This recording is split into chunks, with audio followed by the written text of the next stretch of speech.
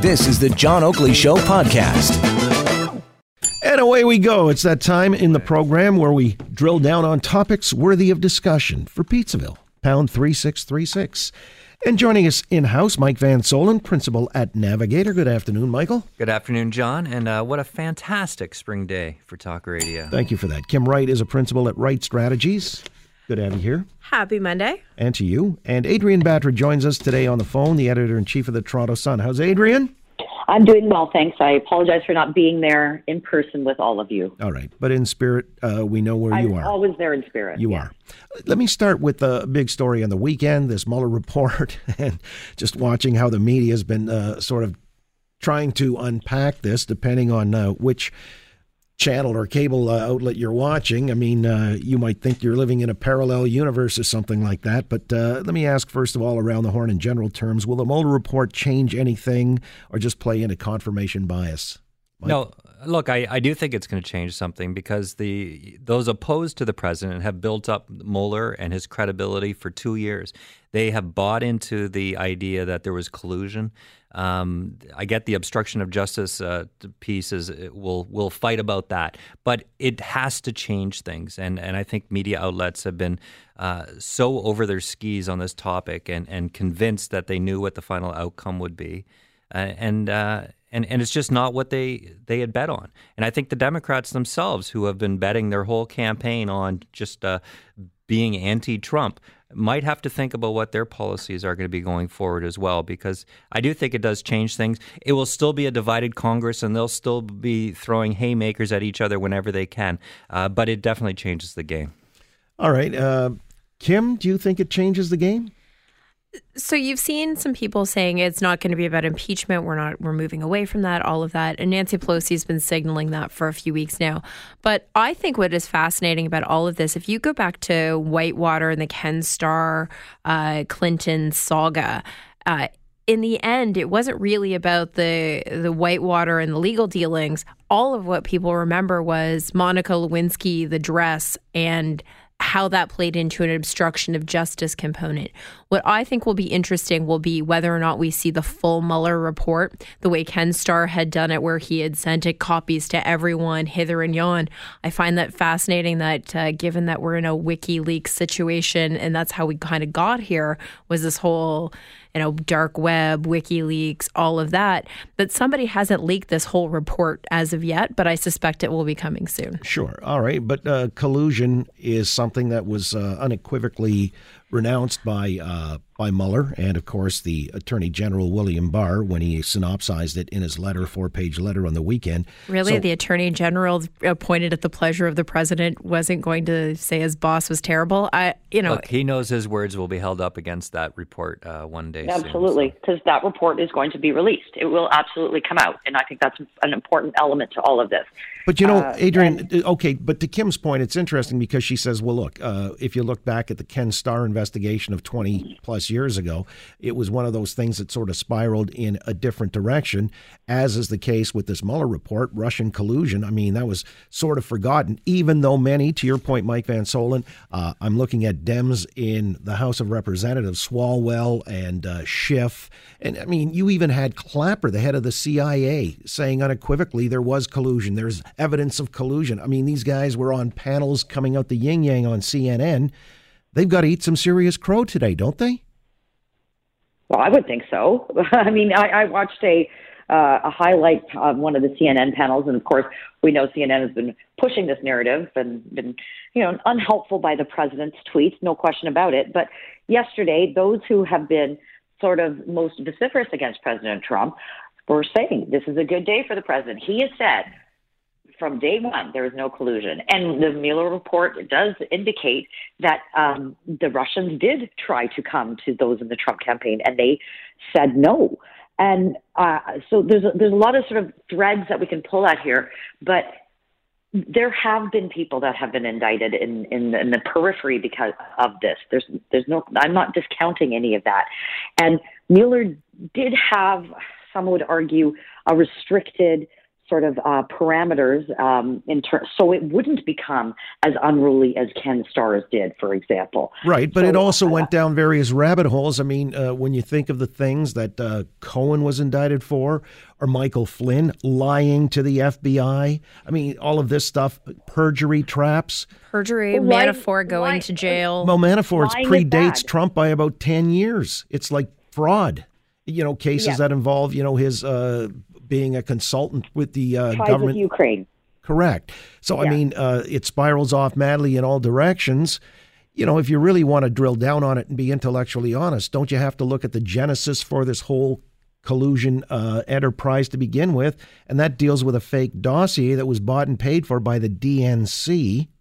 And it was propagated and given oxygen by the media, compliant media. I mean, that was under the Obama administration. I mean, do we go dig that far and deeply into it? When you start getting into all of these conversations around what did Julian Assange have to do with this campaign, what did we start to see during things like various bots propagating various Trump fake was news? Exonerated, exculpated from that. Well, when you start to look at things like Pizzagate, which was a very real thing. But that had nothing to do with Trump. But that it played into all of those people who were starting to push into all of those nefarious forces that were playing into what was happening during the election campaign and frankly twisting whole conversations around what was going on and but do you conflate that with collusion? I think what would be interesting for me to see will be less around the collusion, because I think there's various component pieces to that, but really of the extent in which the obstruction of justice really took hold. I mean, when you start firing FBI directors because you don't like the rabbit holes they're going down, it gets pretty dangerous pretty quickly. Well, the FBI director serves at the pleasure of the chief executive, in this case, the president. And by the way, if there was no collusion, then obstruction's predicated on what? No, look, I think media in particular need to really look hard in the mirror today, because it's one thing, and I get it. I get not liking Trump. He doesn't rise to the level that we expect of that office, that historically the people who have filled that space have risen to. But that said, when you're a journalist who takes your craft seriously, because you don't like someone, you find them classless, a philanderer, whatever it might be that bugs you about him, you can't allow that to color what are the facts of the matter. And when you, for 2 years, run story after story about collusion and lay out all the reasons you believe it must be true, and really there is proven to be no basis for that narrative. I think it's, when President Trump, it hates them when he starts talking about fake news. They don't help themselves by buying into this narrative as much as they did for as long as they did, without clearly the evidentiary basis to bring that story forward. Well, this is important, but this is an important sidestep as well, though, for the Democrats. If the Democrats are not prepared to present the American people with their vision, their version, their alternatives to it being, well, we just don't like Trump, that's not good enough. And basically guaranteeing him re-election next year. I mean, what the Democrats have up on offer right now, even though I acknowledge what you said, Kim, with respect to them sort of pivoting away from the articles of impeachment, but you still have a lot of these other fringe Democrats who are saying, oh no, we're still going to impeach.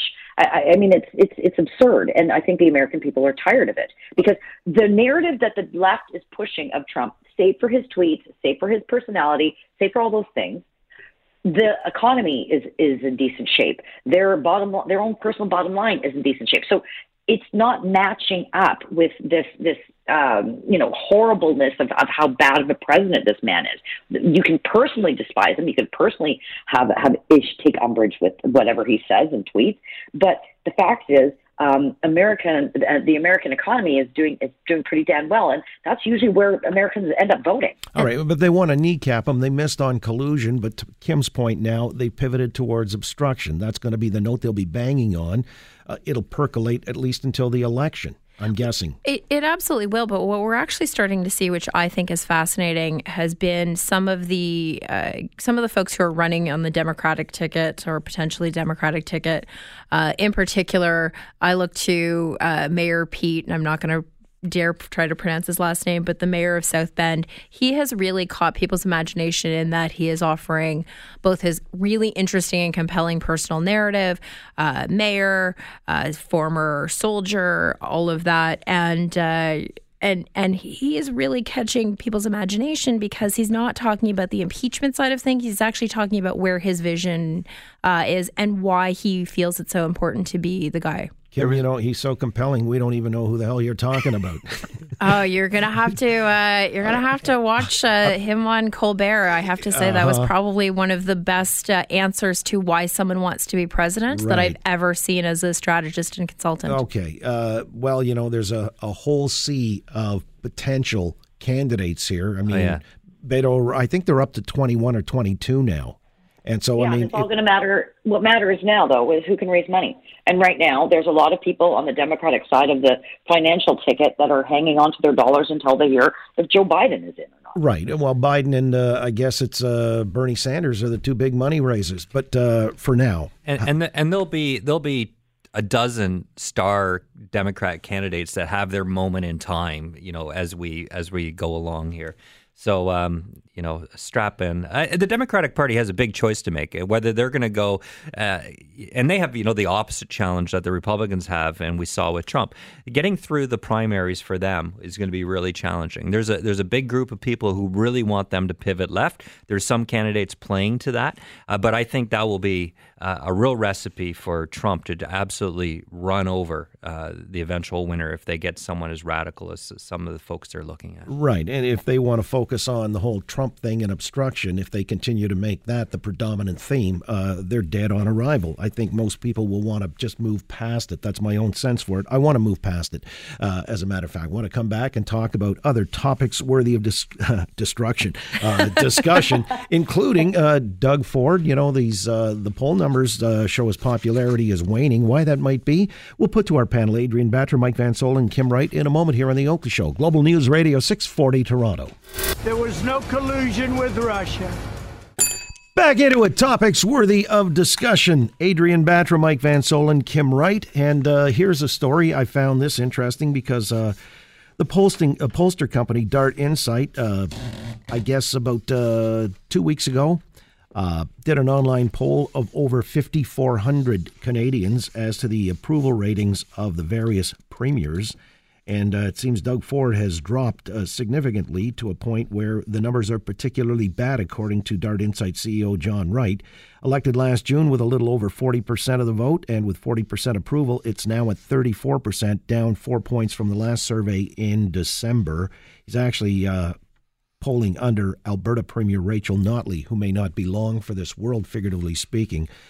Within 2 months, there's an election out there, and Jason Kenney's projected to win. But let me start with you, Adrienne. I mean, in the media, what's your sense for how this has turned south on Doug Ford, or does this really signify anything? Well, I think it's too far out for us to really, see any massive alarm bells that are going off for the government or the premier's team around him that are all ready for the next election. I think it's instructive to see the numbers and see where they are, and in particular with comparison to Rachel Notley, because she is in that a very tough battle for her political future, which I believe she's going to lose. But for Premier Ford, I think people are just remembering a handful of things that really stick out for them, and not necessarily some of the other positive measures that they have moved very quickly on. And I think that's one of the challenges with them having such a long list of what they are calling a long accomplishments list since being sworn into office. So I think. So why would that explain the numbers? Why would that explain the numbers plunging down to 34%? Rachel Notley at 38%. They say even Mike Harris, in the depths of the Walkerton fiasco, was polling at 38%. Mike Van Soelen, any idea why the numbers have dropped? It doesn't make sense to me, actually. Campaign Research and Nick Kuvalis just put out a really comprehensive poll last week. It showed that the Doug Ford government would win re-election again today. And further, this whole release sort of seems to trade between approval and support. There's one thing, what do you think of Doug Ford today? And there's a separate question, who would you support in the next election? So I still believe that with their constituents, the PC party is in a really great place. They do have a long track record of accomplishment it hasn't even been a year yet. And I think we would find, we have a Liberal Party that doesn't have a leader, an NDP leader, a party that continues to flounder in opposition. So I do think they would be in a decent spot for re-election. But the party, if there's anything to this, the party very much is Doug. Like, he very much is the brand of the party. So to the extent that there's opposition to some of the moves they make, he tends to wear that a little bit more probably than the party broadly. And that's why I suggest that even if, as he's being a good soldier and fighting on, I think the support for the party is there, even if, he's taken some personal hits for making some tough decisions. So in other words, he's the lightning rod, and that's reflected in these numbers. If we're to take these numbers meaning anything, Kim Wright, do you? Well, there is some meaning to them. And one of the reasons that people are a bit more skittish about what's been happening over at Queen's Park is things like going after children with autism. What do you mean going after? Well, I mean, when you're starting to use them as part of your cuts to hit your targets for budgets and taking a whole bunch of kids off a waiting list and then having to recalibrate and realizing that maybe the means testing wasn't a great idea. And there are an awful lot of people in the Tory base who have been struggling for years about trying to get children to be seen by a IBI specialist, and then taking more and more resources away from, frankly, these all right, but what's the takeaway? Do you think the Conservative plan for dealing with autistic children is better or worse than the Liberal plan that Kathleen Wynne implemented? So I think that it took far too long, first of all, for Kathleen Wynne to get around to actually fixing this. This became a political issue every election, and it was ridiculous that people continue to play political games with autistic children. But I think that what we've seen in the last month has been that this particular plan, taking everyone off the wait list, making the means testing, doing all sorts, not having the supports in place in rural and remote communities, and really making these children and these families have to take out lines of credit. You had their own parliamentary assistant saying she's going to have to take out a line of credit to be able to pay for her children's therapy. So all of this boils down to, you go after kids with autism, you're going to take a hit in the polls. Okay, wait a minute. So this one specific issue, albeit significant, certainly to the families involved, is the thing that plunges you in the polls? I think what it does is show that if you're willing to do this, what else are you willing to do? So whatever boogeyman you wanted to attribute to the premier, rightly or wrongly. Well, the reformed education, hydro rates as well. Enlarging class sizes to a point that'll be bigger, potentially bigger than Toronto Council, is a bit of a problem in classrooms for sure. We've got all sorts of challenges that the Premier has moved forward on, and I think that what we need to see is a bit more empathy from the Premier. But this Premier was elected to fix all those years of the overspending, and Ontarians are still very much on board with that. Yeah, the autism file, no one seems to be able to get it correct. It's difficult, it's emotional, and to Lisa MacLeod's credit, the minister responsible, they did recognize some of the deficiencies in their initial plan, and they are beginning to recalibrate. All right, hang on to that thought here just a moment. We'll come back. There's also somebody who loomed large in the Conservative Party for a while, but he's now the mayor of Brampton. He's got his own concerns up in his community. Patrick Brown was outraged earlier today on this program. We'll share some thoughts and see how the panel feels about when sex offenders are placed in a community without that community's knowledge. Should that change as an MO for the authorities? In a moment with Adrienne Batra, Mike Van Soelen, Kim Wright. As we head into the home stretch, topics worthy of discussion for Pizzaville, pound 3636. At the top of the hour, we'll switch over to the Global News at 6 with Farah Nasser and Alan Carter. Right now with our panel, Adrienne Batra from The Sun, Mike Van Soelen from Navigator, Kim Wright from Wright Strategies. We're talking earlier in the program with Patrick Brown, the mayor of Brampton, who is outraged, he said, by the knowledge that there is a pedophile who has since had, a change of gender identity.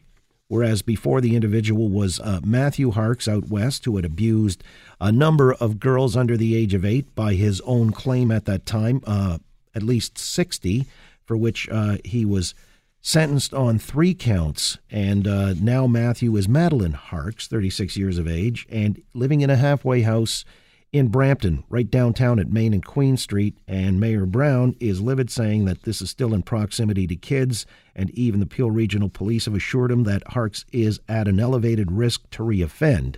So when he sent a letter off to Public Safety Minister Ralph Goodale assured him 99% of offenders do not reoffend. What's the worry? This is just the way it works with people being committed to halfway houses.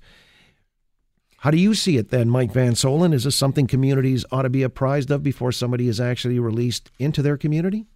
I think so. I think when the police themselves would say that they're worried that the person will reoffend, I think the community should be given a heads up that they are going to be living in that community. And I all I can imagine is the judicial system has said there's nothing more we can do because of the sentence, and we can't hold any longer. So we just sort of press on.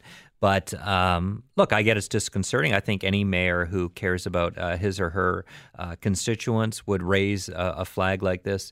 It's a very difficult situation for a community to find itself in. For parents in that community, I can only imagine how they will feel. We all know that there's risks in each and every day of our lives as it is, but to know that someone with this sort of background who clearly isn't fully rehabilitated from sort of the challenges of their past is scary. All right. Well, Adrienne Batra, I mean, this idea, is not something novel. I'm sure you've dealt with it in your tenure as a media person when communities are outraged, but halfway houses do exist. Most times communities or neighbors aren't even aware that that's what they are. Is that a better protocol, that these people can be perhaps rehabilitated, reintegrated into communal living if they're not being harassed or anybody's being notified about their whereabouts? I think the challenge, of course, in a situation like this, John, is that most experts who have tried to work with those that have been pedophiles, they will tell you repeatedly they cannot be, there's no fixing them. I mean, it's hardwired with them. And so the fact that the police have said themselves they're very concerned about a high risk to reoffend, I think this is one of those sorts of situations where we obviously need some reform in our criminal justice system. I realize it's a separate conversation, but I also look at the other side of this too, and you don't want to have a situation where there's panic and people are burning down the house, and then there's other crimes involved. There's no good answer here. I will, however, say Mayor Brown was right to raise this as an issue, because the other side of it is if you're doing a communication strategy on this, you find out later on that there's someone here, it's worse. So, I think all sorts of issues with this, but bottom line, it's very, very hard to rehabilitate a pedophile, and we'll have another problem on our hands if this person reoffends. All right. Kim Wright, notifying a community, does that make sense? Because earlier in the program, when we spoke to our legal expert, Joseph Neuberger, he believes that this is something that you shouldn't be notifying the community because it might establish a precedent whereby these people never get a chance at rehabilitation or reintegration. Again, it's, the knife's edge. I'm not sure if there's ever a 100% right answer, but that was his. What's yours? There isn't a 100% right answer, and it is a balancing act, because what you don't want to see, to Adrienne's point, is vigilantism, and that people are taking in matters into their own hands. And we've seen this on a number of occasions. People who have not only pedophiles being reintegrated into the community, but those who have been suspected pedophiles, clergymen, etc., where communities are taking those matters into their own hands. And I think we need to have a broader conversation around how do you deal with this? How do you talk about this? How do you grow from this to make sure that these people don't reoffend, but also that it becomes a safe place for people to talk about if they have been assaulted, especially children, if they have been assaulted or victimized in some way, that these kids can be able to talk about it in an open and transparent way with their communities. And I think Patrick Brown was completely right to raise this as an issue, but I think it's a larger learning opportunity and, frankly, a larger conversation, to Adrienne's point, around what do we do with the justice system, not only on pedophiles, but anyone who is coming out of the criminal justice system into halfway houses. Let me ask you, for what this matters, I don't know if it does, but the 36-year-old Madeline Harks used to be Matthew Harks when these assaults took place. Mm-hmm. does that matter that Matthew Harks is now Madeline Harks? Look, I don't know physiologically what that means as to where we are in the terms of their... having victimized young girls under the age of 8. Well, I worry... I don't know if this is appropriate or not, but I worry just about the incognito nature of this person who isn't even recognizable. I'm understanding from the life they lived before. So look, I don't know if it's appropriate to worry, but I worry just about their ability to kind of move around in society now as a woman and in the shadows, in the shadows a little bit. But I'm just scared about all of it, and I'm scared for that community up there that we have someone who the police can't even say with confidence is not going to reoffend. But Adrienne, a male pedophile is now a female. Does that change the equation at all? Well, I don't think it does, because women are just as capable of abusing children as men are. Yes, there's a lower rate of that happening and a lower occurrences of that type of crime being perpetrated on children. It tends to be, sadly, men, more men than it is women. But no, I don't think that changes the view or just because the physiology of the individual changed. All right. Let me ask you finally, because there's another story that was before the courts. Omar Khadr had an Alberta judge rule that the war crime sentence has expired. He had been on bail, and which, by the way, effectively stopped or froze his 8-year sentence, which was part of the deal cobbled together to bring him back to Canada out of Gitmo. And so that was basically tossed out the window today because the judge's ruling was effectively his bail conditions were part of the sentence. He couldn't get a passport, couldn't go see his sister living in the former Soviet Republic of Georgia, couldn't leave Alberta without being under the recognizance of a parole officer or a surety. And all of that now is waived. He's essentially free to go as he'd like. And this is where some people might see it as problematic because it's in contravention to, let's say, the covenant that we have with the United States, these international agreements, that he serves out his sentence because he was repatriated to Canada under that premise or pretext. Kim Wright, did the judge in Alberta rule correctly? They look at the facts in front of them. They look at what is time served and all of that. And it's not just in this case, but in every case. And you look at this in the collective of have they met their conditions? Have they served their time? And while I don't like when people get an early release or an early parole, I know that is part of our justice system and it's part of the conversation that if you really are talking about how do we reform our justice system, this is part of it as well. But I think, he is always going to be a controversial figure. I think he's served his time at this point. All right. Well, the Americans may not see it in the same light, Mike Van Soelen. No, they won't, and of course they're doing what they can to.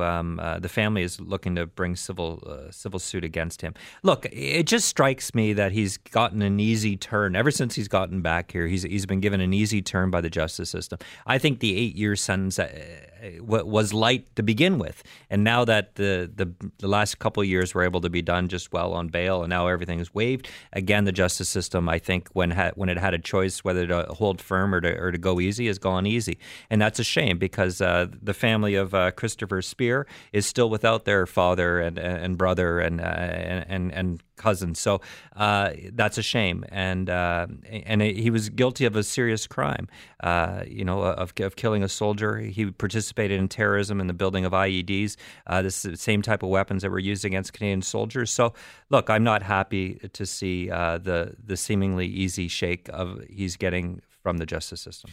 And how about you, Adrienne Batra? Again, I'll just drill down on this issue that the deal cobbled together with the Americans was, okay, Stephen Harper brought him back home because he was going to serve out 8 years here on Canadian soil, get him out of Gitmo, but he doesn't do the 8. It's something that was aborted by this judge in Alberta because the judge said, well, bail effectively is the same as jail. Yeah, it's a not great. I mean, this is I agree with both what Kim said and with what Mike said. This is a situation where we clearly need more reform in the justice system because the 8 years was too light in the first place. And then, he gets $10.5 million on behalf of the taxpayers, and he's out buying shopping malls now. And I think this is one of these things where long-term, the Canadian justice system didn't know how to handle this because this is such an aberration haven't really had to deal with something like this before, but it is instructive how we look forward. And I think that a lot of people are not going to rest well based on this. Not at the issue that he might reoffend.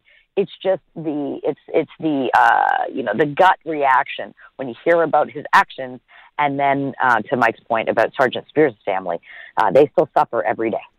All right. Well, he's not out of the woods yet because that civil suit filed, I guess, in Utah is asking for something like $135 million. And it could even be because the threshold for proving culpability in a civil suit is less than it would be in a criminal one. So as I say, he's not out of the woods, but we're heading out of the woods. We're done for the day. Another great one for Talk Radio. I want to thank the panel, Adrienne Batra from The Sun, Mike Van Soelen from Navigator, Kim Wright from Wright Strategies. Great to be here. Thanks for having us. Great to have you here. Thanks for coming in on the Monday edition.